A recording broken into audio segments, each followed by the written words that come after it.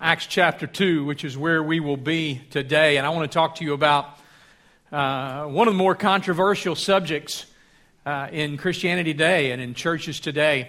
It's unfortunate, but a lot of controversy and a lot of misunderstanding has been placed around this subject of the Holy Spirit, how the Holy Spirit works and how He moves. And it's unfortunate because it is the power of God. And if Satan wants to deceive us, I would think that this would be one of the areas that he would want to deceive us. So I don't think it's any coincidence that there's so much controversy around the third person of the Trinity, the Father, Son, and the Holy Spirit.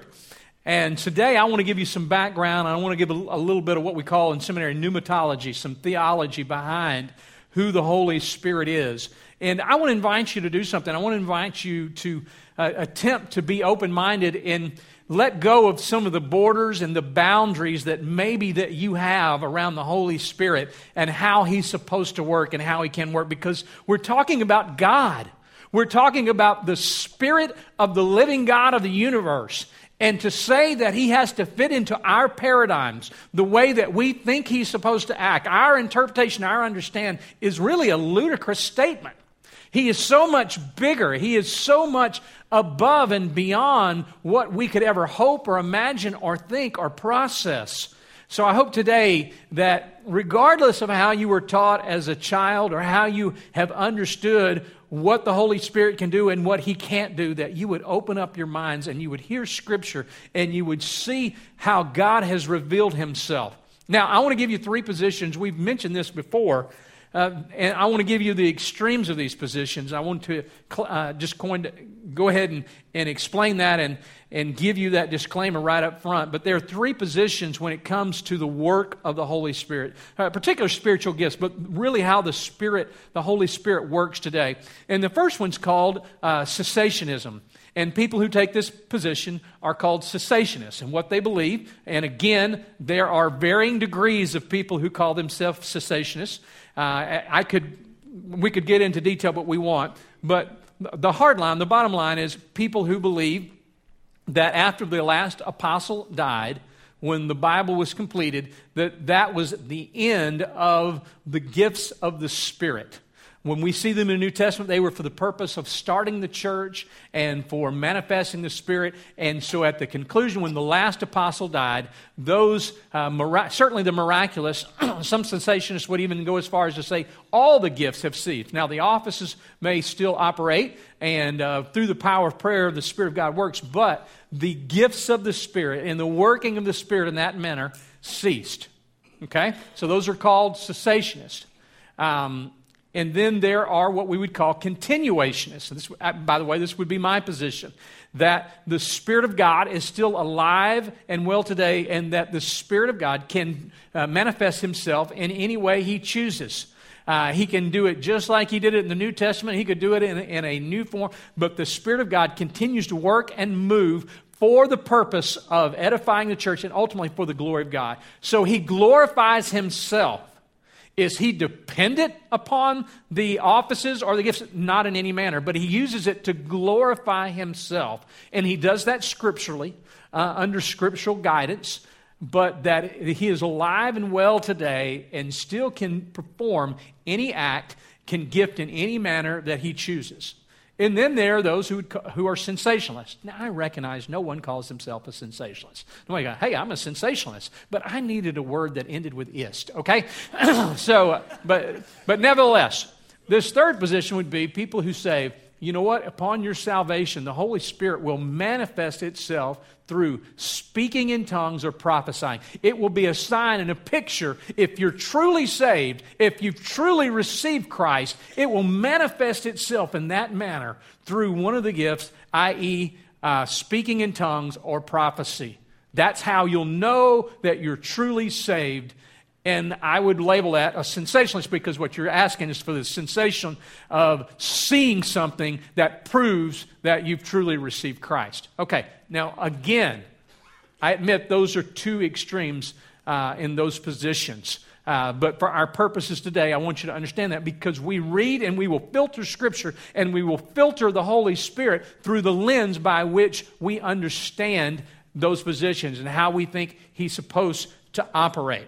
Now, with that said, I want us to look in our Bibles, and you won't have time to get all of these, but we also have something called YouVersion that you can go on your phone at any time. This is also going to be online probably by tomorrow evening. And so these things will be there, and you can see them if you miss these scriptures. But I want to go through some scriptures very briefly with you that talk about the Holy Spirit. And this is by no means an exhaustive list. This is just a few. In Ezekiel chapter 36, this is in the Old Testament, Ezekiel prophesying about what would come in verse 26 and 27 said, I will give you a new heart and a new spirit, and I will put within you, and I will remove the heart of stone from your flesh and give you a heart of flesh. I will put my spirit within you and cause you to walk in my statutes and be careful to obey my rules. Ephesians chapter 1, verse 13. In Him you also, when you heard the word of truth, the gospel of your salvation, and believed in Him, were sealed with the promise of the Holy Spirit. Paul tells us in Ephesians that we've been sealed with the Holy Spirit. The Holy Spirit has sealed our salvation. It's been hermetically sealed, and we are a child of God, and the promise of the Holy Spirit has come upon us. And do not get drunk with wine, Ephesians 5:18, for this is debauchery, but be filled with the Holy Spirit. So we see right there that although we are given the Holy Spirit when we are saved and we experience salvation, the Bible also says, Paul also says, be filled with the Spirit. Now, why do we need to be filled with the Spirit? Well, one reason we need to be filled with the Spirit is because we leak, okay?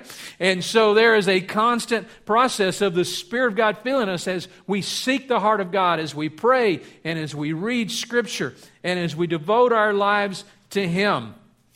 As we continue on, we see the Holy Spirit in Titus chapter 3, verse 5 through 6. He saved us not because of works done by us in righteousness, but according to His own mercy, by the washing of regeneration and renewal of the Holy Spirit. That word regeneration, one of the functions of the Holy Spirit is He regenerates us. That's a big word for the rebirth process. Remember in John chapter 3 when Nicodemus came before Jesus and he said, what do I have to do to be saved? He said, you must be born again. You must be regenerated. You must be born spiritually. And so that's the regeneration process. We have been changed and transformed and regenerated as He pours out on us richly through Jesus Christ our Savior. John chapter 14, verse 15 through 17. Jesus speaking here, He said, if you love me, you'll keep my commandments, and I will ask the Father, and He will give you another helper to be with you forever. This is what we call the Paraclete. The Greek word is parakletos. It means comforter, helper, one who comes alongside and guides. And Jesus makes this reference to the Holy Spirit, even the Spirit of truth, whom the world cannot receive because it neither sees Him nor knows Him. You know Him, for He dwells within you and will be in you. For He dwells with you and will be in you.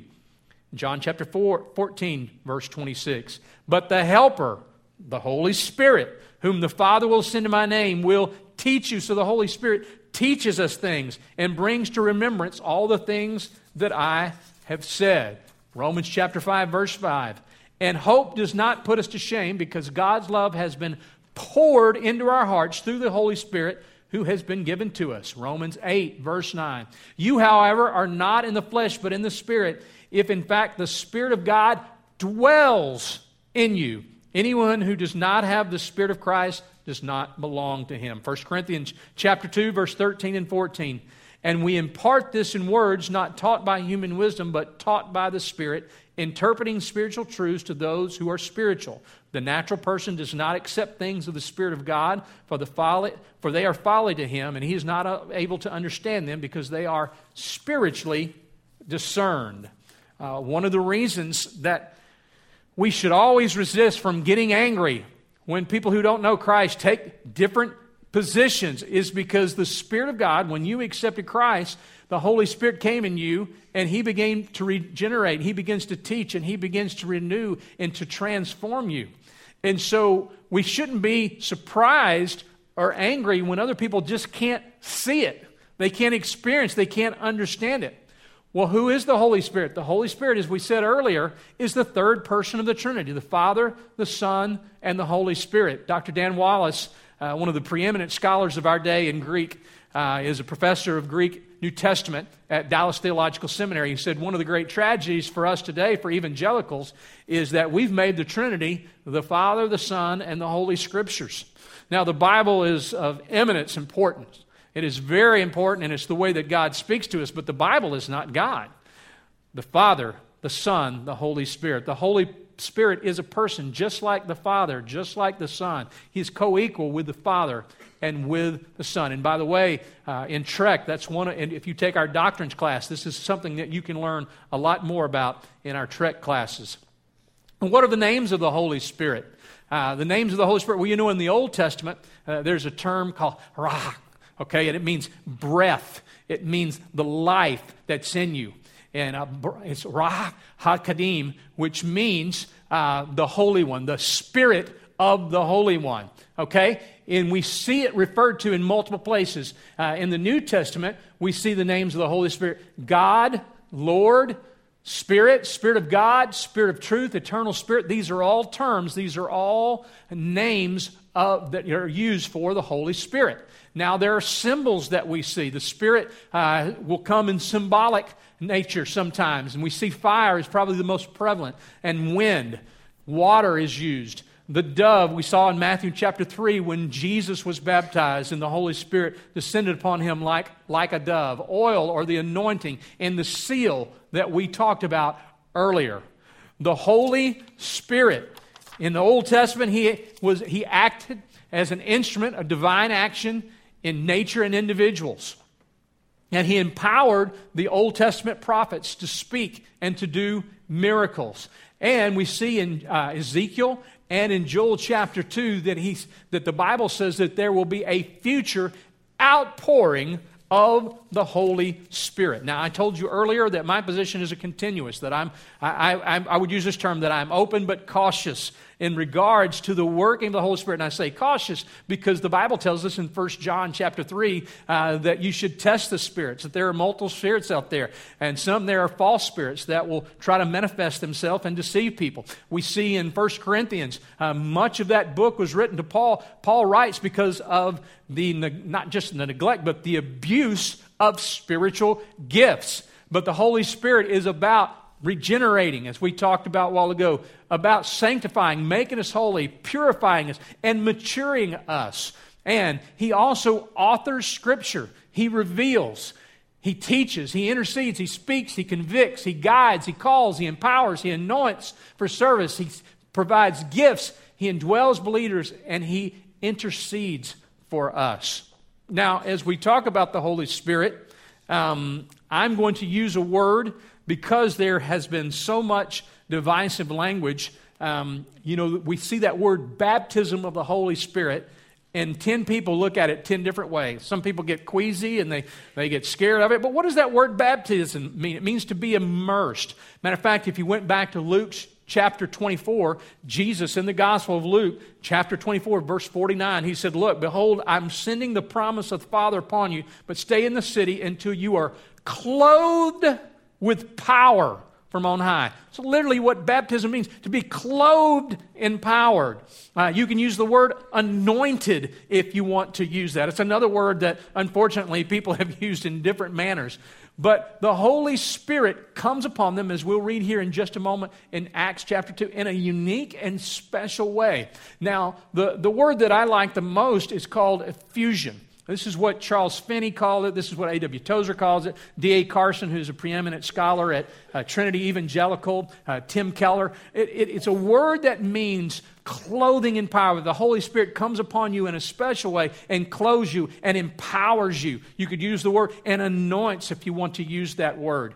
But again, I know that breaks some of people's paradigms. But what I'm trying to suggest to you is, yes, the Holy Spirit comes to us when we're saved and we receive Christ. But the Holy Spirit also longs to completely possess and control us. And sometimes He will come upon us in a special and unique way for the glorification of God. All right? I know that's not what some of us have been taught and have heard, but again, I'm inviting you to consider taking down the boundaries, not taking the cessationist position that, hey, this is the box God has to work in. This is the way it has to work. I think if we stop and just think about it for a moment, we would say, yeah, that's probably not a good idea. I probably shouldn't tell God, this is the way you have to move and this is the way you have to work for the future. And this is the way I have to understand you.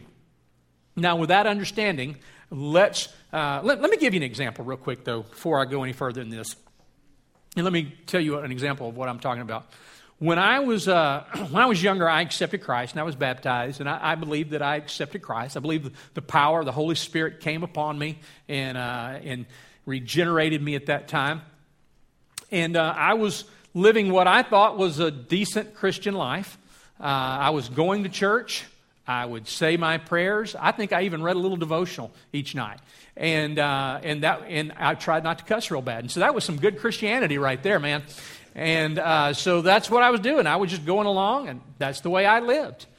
And then my senior year in high school, I went to work at a camp, an RA camp. Some of you may remember that. And it was a boys' Baptist mission camp. And I went to work there, and I don't even know how I got hired. My dad's, one of his best friends was a pastor, and he said, your son ought to go do this. Next thing I know, I'm leaving for 10 weeks to go to this camp and work with these boys. And when I get there, everybody else is a college student, and there's one or two seminary students. And one of the seminary students does music, and the other one preaches, and he speaks. And when I got around those guys, I realized, man, my faith is very immature.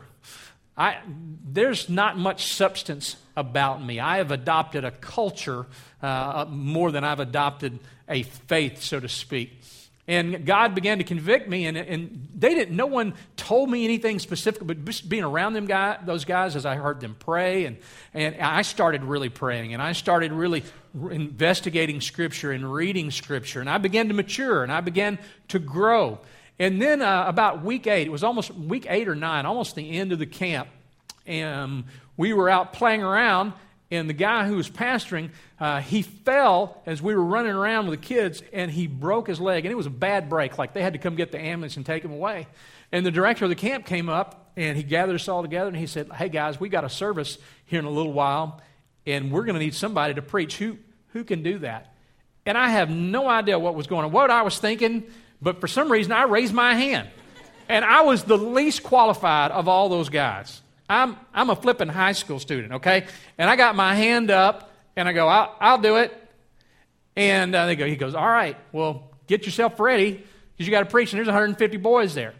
And so I'm doing that, and I'm walking back, and I'm going, get myself ready. I don't even know what to do. I've never spoken before. I'm certain I've never taught any Bible. I've been a snotty-nosed kid all my life. I'm the guy well, I'm not going to tell you what I used to, but nevertheless, I didn't even pay attention in Sunday school, and now I'm supposed to be preaching.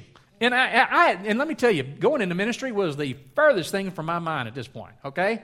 I wasn't thinking about that at all. But all of a sudden, I am supposed to preach. And I remember going and just getting on my knees and praying, not because I was so holy, because I was so scared. And I said, God, what have I done? What am I supposed to do? I think the only verse I really knew was John 3:16. I figured that wasn't going to take very long. And so I began to pray and said, God, just help me. And I just felt the Spirit of God come upon me. And I went and I spoke. And I kid you not, I had no idea what I was going to say, but God just spoke to me. I recalled scriptures that I didn't even know that I knew. And God just came down in a special way. And there were 14, 15 boys that accepted Christ that night. And then I spoke the next couple of nights. And it was just amazing every night that would happen. And I literally did not know what I was doing. And it was a manifestation of the Spirit. It was the Spirit of God flowing. And I can tell you this too, it changed me. And it was 6 months later that I decided to go in to some kind of part-time ministry. Again, I grew up in a church with about 75, so I wasn't really thinking big or thinking outside the box other than maybe I'll take kids on bowling trips or something. I don't know what I was thinking at that point. And but it was a time that forever changed me.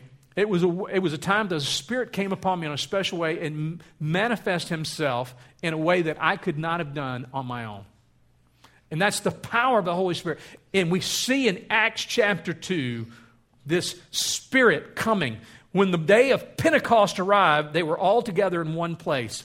They were all in Pentecost. It's unique. I don't think God picked Pentecost by accident, by the way. The word means 50, and many Jewish scholars believe that it was 50 days from the time of Passover that the Jews observed Passover in Egypt to the day that Moses walked up to the mountain to receive the Word of God. So many Jews believe that. Now, the first term that was used for Pentecost, it wasn't originally called Pentecost. The first term it was just 50 day, was called First Fruits, the Feast of First Fruits. That's the way it was first used. I don't think that's by accident at all either. What was first fruits? Well, in an agrarian society, people would plant their crops, and the first thing that would come up, the first fruits, the first vegetation that would come up, they would offer that as an offering back to God, as a picture of Him being the provider, the picture of the first fruits. And so it would be a taste of what was to come, a foreshadowing of what was to come. It was a thank you in advance. Thank you, God, for what you are providing. And now we see the Spirit of God, as prophesied in the book of Joel, as prophesied in the book of Ezekiel, coming on Pentecost. And here's a foretaste. Here's a taste of what is to come, of the glory of God, of the Spirit of God. I personally believe it's a foretaste of ultimate glory, which is to be in the presence of God. Just like when Moses said, God, I want to experience your Spirit. I want to see your glory. And God had to put him in the cleft of the mountain. And as he passed by, he caught a taste, a glimpse. And here we are at Pentecost, at first fruits, at the first of the harvest. And the Spirit of God is poured out, a foretaste of what we would ultimately experience for eternity. And he said, and suddenly there came from heaven a sound like a mighty rushing wind, and it filled the entire house where they were sitting. Remember, we talked about how that symbol of wind and fire, if you'll remember, you go back and read in Exodus, as Moses went up Mount Sinai, what did he experience? He experienced the quake and the wind and the fire as the manifestation, as the symbols and the picture of God and the Holy Spirit, the Spirit of God. And divided tongues as a fire appeared to them and rested on each one of them. And they were filled with the Holy Spirit and began to speak in other tongues as the Spirit gave them utterance. Now there were dwelling in Jerusalem Jews, devout men from every nation under heaven. And at this sound the multitude came together, and they were bewildered because each one was hearing them speak in their own language, and they were amazed and astonished and saying, are these men not Galileans? How is it that we hear each of them in his own native language? Now, I don't know if we have that slide that we can show. Here we are. We know that, matter of fact, in purpose of time, we're not going to read through this passage, but I wanted to just let you visually see it. All of these cultures, all of these people groups, these languages are represented here in this text. And you see them from all these different areas. And each one will hear in their own language. Just what you saw a while ago in the film, the Bible. You see people from Egypt. You see people from Rome, from Arabia. And they're hearing in their native tongue what? The gospel. They're hearing the gospel, each in their native tongue. If you think about it, back in Genesis 10:11, remember Babel, when God basically put in the placement other languages as he disrupted their pride and their egos. Now you see God bringing back together the reordering of all languages where they'll all hear it in their native tongue. You know, if you were a Muslim, you would be given a copy of the Quran, and you might be given a copy of the Quran in English, but a good Muslim would say that's not actually the Quran. And the reason he would say that's not the Quran is because the only valid translation of the only word of Allah is Arabic. It is Allah's native language. It is His language. It is the holy language. And the Quran is only really the Quran if it's given and spoken and read in Arabic. But we see just the opposite here with Christ. Every language. So when you read your Bible in English, it's the Bible. If it's read in Swahili, it's the Word of God. If it's read in Mandarin, it's the Word of God. In Spanish, in Korean, whatever your language might be, it is the Word of God, is the power of God being transmitted. So God doesn't have a holy language. If it was, we'd all have to learn Hebrew, okay? But that's not what He did. They spoke in His language. Everyone understood it in their own language. And they were amazed and perplexed because these were Galileans. And they don't speak my language, but I'm hearing the gospel. The Bible says in verse 12, and all were amazed and perplexed, saying to one another, what does this mean? But others were mocking him and said, they're filled with new wine. But Peter, standing up with 11, lifted up his voice and addressed him, men of Judea and all who dwell in Jerusalem, let it be known, and let me give you ear to my words, for these people are not drunk as you suppose, for it's only the third hour of the day. They're hearing this happen, and some people are going, what's this going on? He's making this pronouncement about who Jesus is, and I'm hearing it in my own language, and said, I'm hearing it in my language. And then others said, you know what, they're drunk. And Peter says, wait, they're not drunk. We're not drunk. It's only the third hour. It's only 9 a.m. Most people don't get drunk at 9 a.m. And let me tell you, there's even a bigger reason that we know they weren't drunk, because the fast was over. They've been fasting. The fast is over at noon. They've been fasting before Pentecostal, and at noon, the fast would be over. So you wouldn't break a fast. You wouldn't get drunk 3 hours before your fast was over, okay? So that's not logical at all. And by the way, it's interesting. We read earlier in Ephesians chapter 5, verse 18, that Paul said, be not drunk with wine, but be filled with the Spirit. It's interesting he uses that word wine. Think about it, what happens. I know none of you have ever been drunk, but you probably had a friend at college or something, or knew somebody one time that got drunk. And, if you ask any doctor, anybody that knows anything about medicine, they can tell you that alcohol is a depressant. Okay? We like to think that it's an upper or something, but it's actually a depressant. And what it does is it depresses basically your brain cells to where it just kind of deadens you. And here's the truth, it just kind of makes you stupid, okay? You get drunk and you're stupid. I remember my friend John Burge, when I was a junior in high school, we were all meeting up at McDonald's, because that's what you do when you're cool. You go to McDonald's each night on Friday and Saturday night. And we got there, and John was drunk. And John's crazy, and he's talking all crazy. And back then, McDonald's allowed smoking, so there was these little cigarette ashtrays, and John was flipping those around. And he was trying to throw them across. And we lived next to a military base, Fort Pope. And there were a couple of big soldiers there, and he threw that thing, and it hit one of these soldiers, and it was the biggest guy in McDonald's. I mean, he was just built and tough. I mean, he's tall and just bowed up, and that thing hit him in the head, and he goes, hey, who threw that? John's drunk. He didn't know any better. John weighs about 140 pounds. He goes, I did. What you going to do about it? And John walks over to him. Why? Because he's drunk. Not because he's tough. Not because he's got confidence. Because he's drunk and he's stupid. Okay? So he goes up stupid, and he takes a swing at this guy who's 3 times his size, and we finally have to convince the guy that he's a minor, and hey, we'd be in big trouble. You're probably 21, he's 17, 16, let me get my friend out of here. But that's a picture. You don't know reality. You lack a perception of true reality. Being filled with the Spirit is that you see ultimate reality. God has given you a taste of ultimate reality of the spirit world. And that's why Paul says, be filled with the Spirit, that you will see and spiritually discern things that you wouldn't be able to do in your own strength. That's the picture that's being given here. And Peter's saying they're not drunk. They're seeing things that you can't see. They're experiencing the Spirit of the living God. But this is what was uttered through the prophet Joel. And Peter goes straight to prophecy. He goes straight to the Word of God, and he goes, let me explain it to you. He says, in the last days it shall be that God declares that I will pour out my Spirit on all flesh, and your sons and your daughters shall prophesy, and your young men shall see visions, and your old men shall dream dreams. Even on my male servants and female servants in those days I will pour out my Spirit, and they shall prophesy.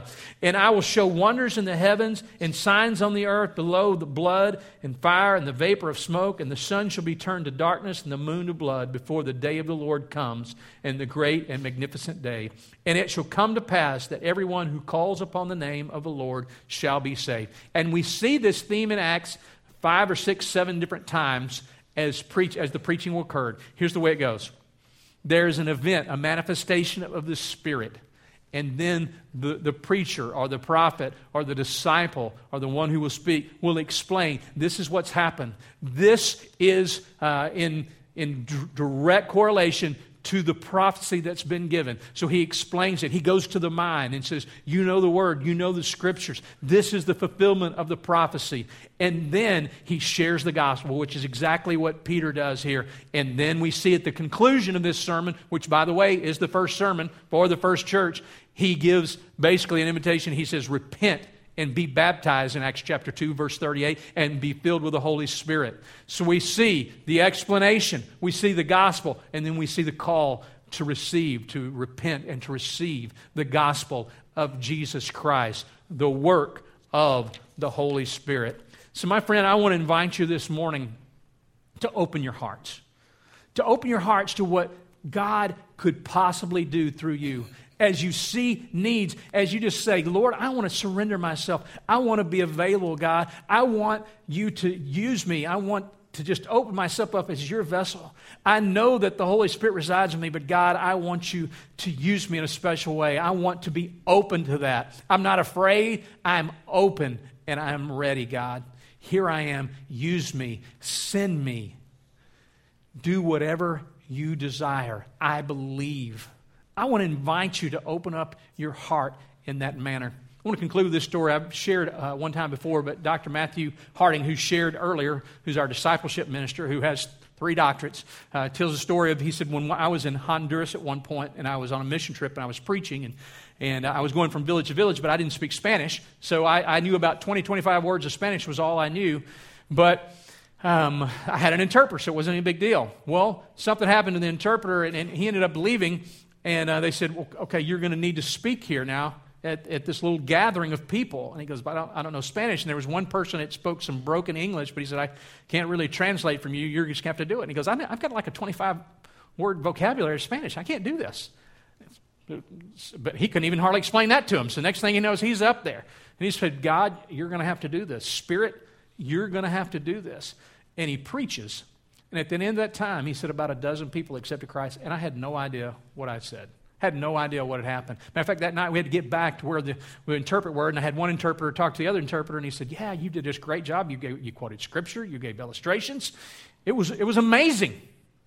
It's a picture of being open and allowing the Holy Spirit to come upon you and to use you.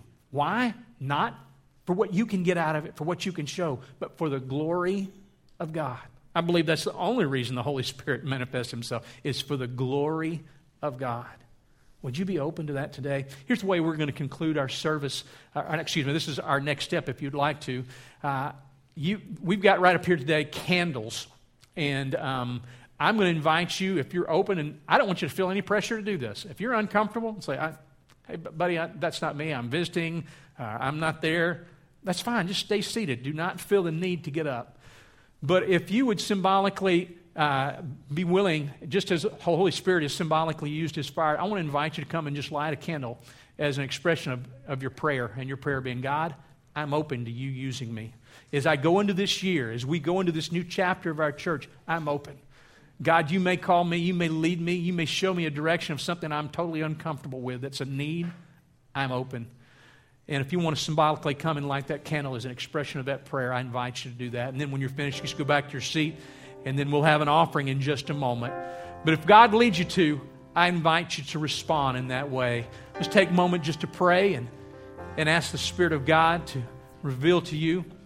If you're ready to do that at any time that you feel led to, then come and light a candle as an act of symbolism of your prayer of saying, God, I am open. Spirit, use me. Fall upon me. Anoint me. In the name of Jesus.